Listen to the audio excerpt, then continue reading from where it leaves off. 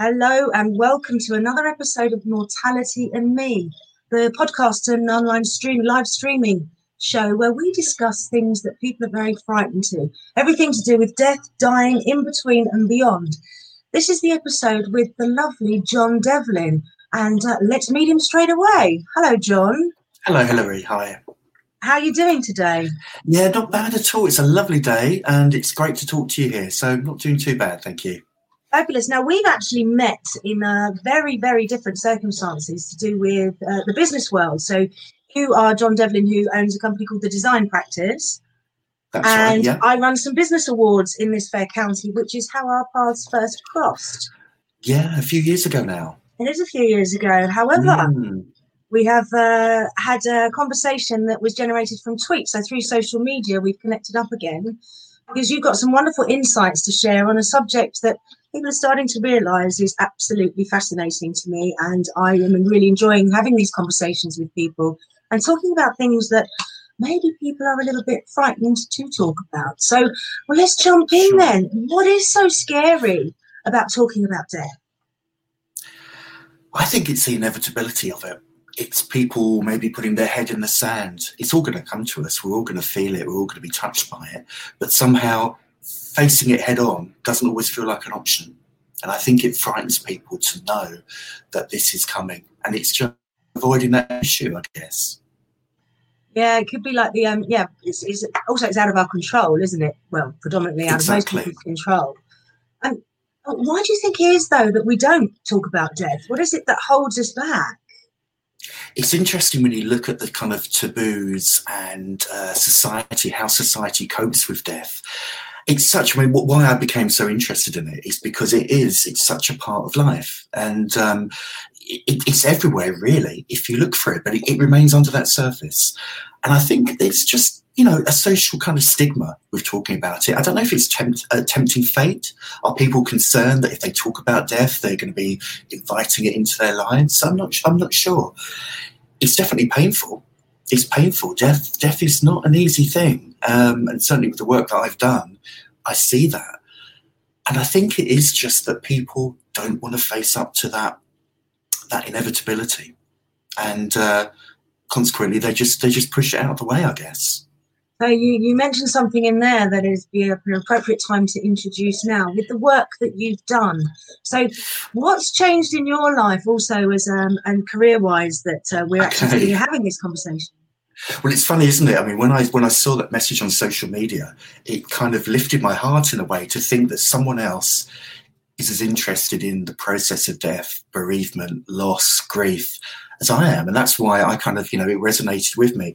I've been working with the design practice, or own the design practice for almost 20 years now. But I'm actually starting up a counselling private practice. I trained and qualified as a counsellor last year.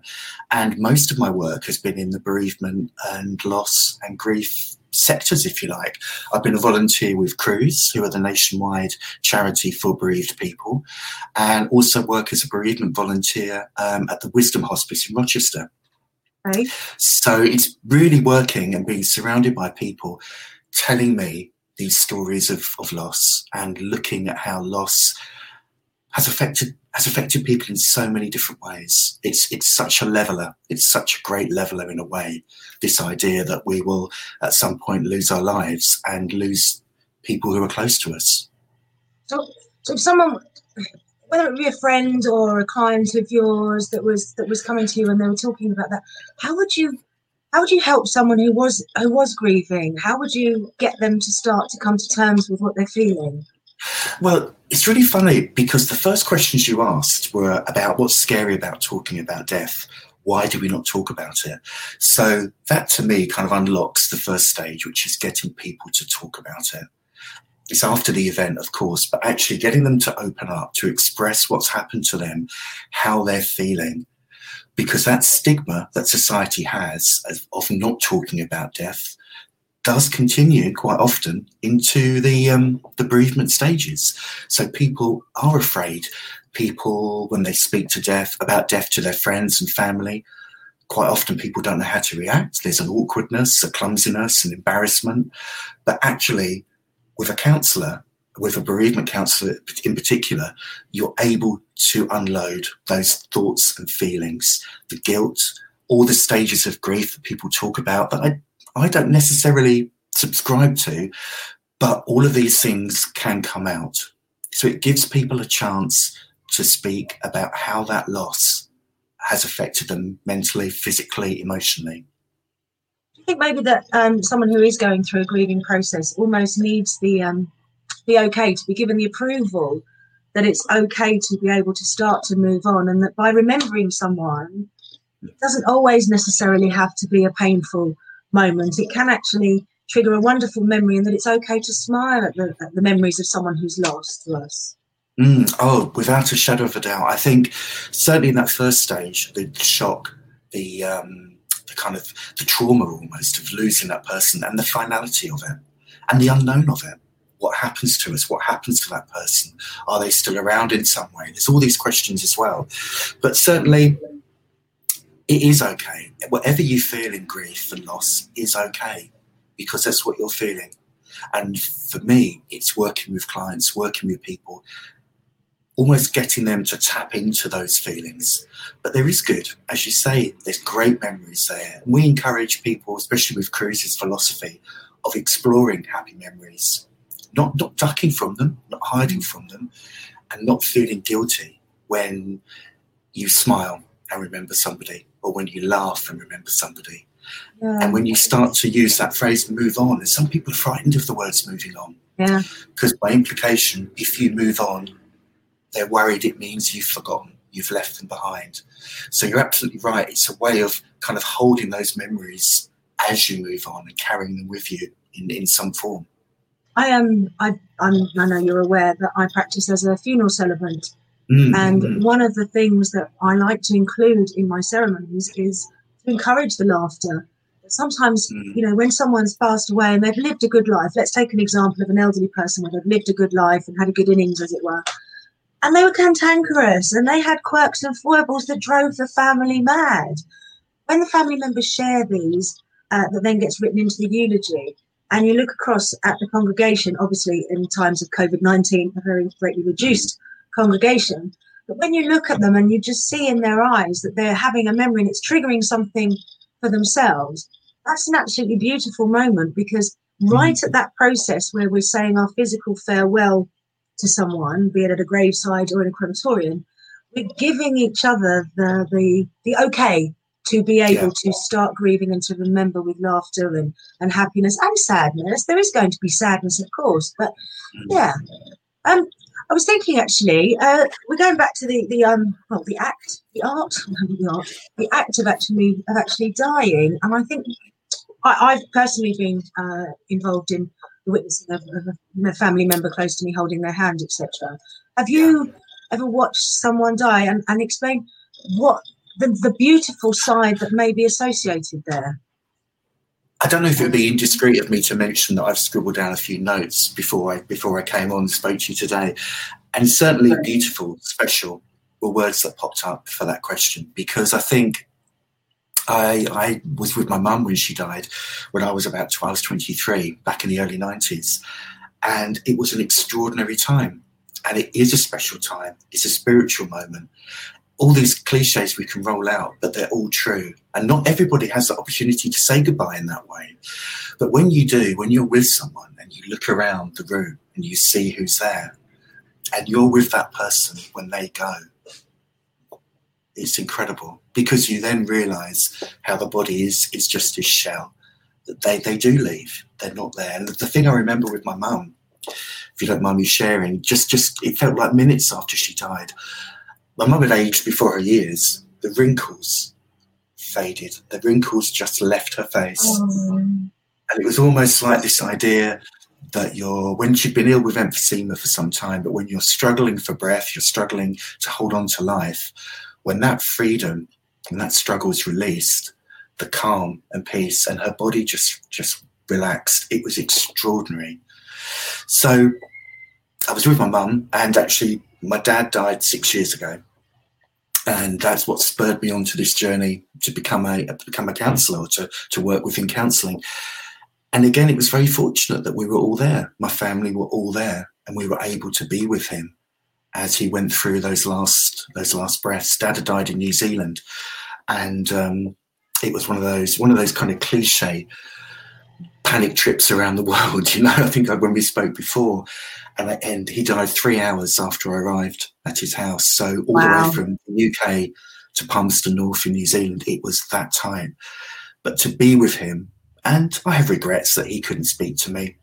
He was, semi-conscious, unconscious, really, not even semi-conscious.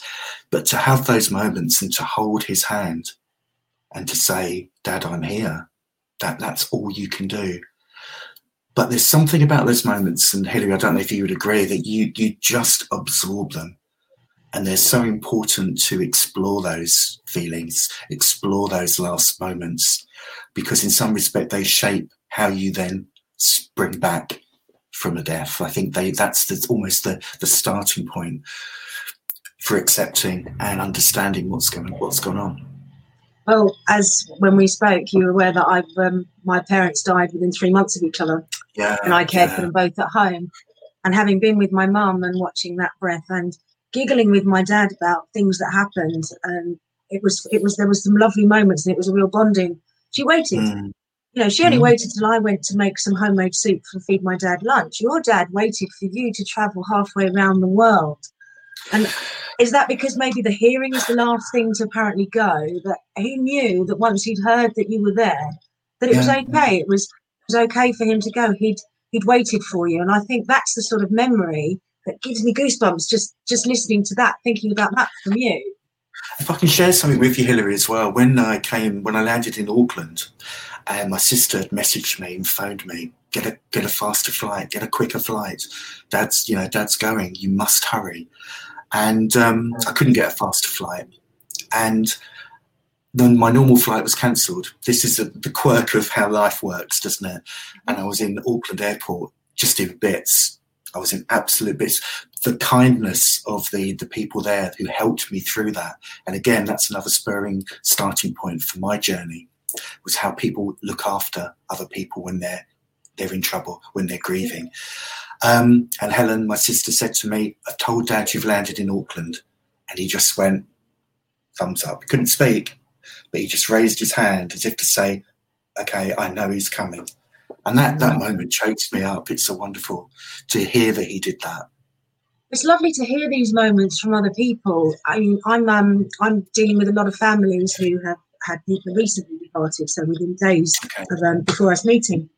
And the emotions are so raw, and it's quite difficult to collate memories. And we're trying to create a celebration of people's lives, because although there are religious elements in the funerals that I do conduct, not all of them, that it's about the person, and it's capturing those moments. And it's quite difficult when people are grieving and are in pain to bring out those cantankerous, those quirks, those moments, those kind of things.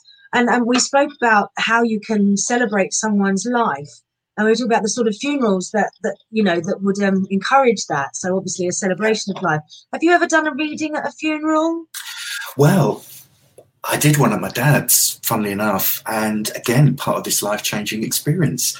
I delivered the eulogy to the church, 10-minute eulogy. And do you know what? It's probably one of my proudest moments. I never thought, I'm a bit of a softie, Hilary, if I'm honest. And I never thought I would be able to do that. But I wrote it and delivered it, and I did it. I didn't crack. I had to pause. You were able, because Dad died, and I think the day of the funeral was the anniversary of my mum's death. So these things come round, don't they? They synchronise. And Mum died on Mother's Day. So there's all these little synchronicities that come about. When I mentioned my mum, it caught me short and I had to pause. But you pause, you continue.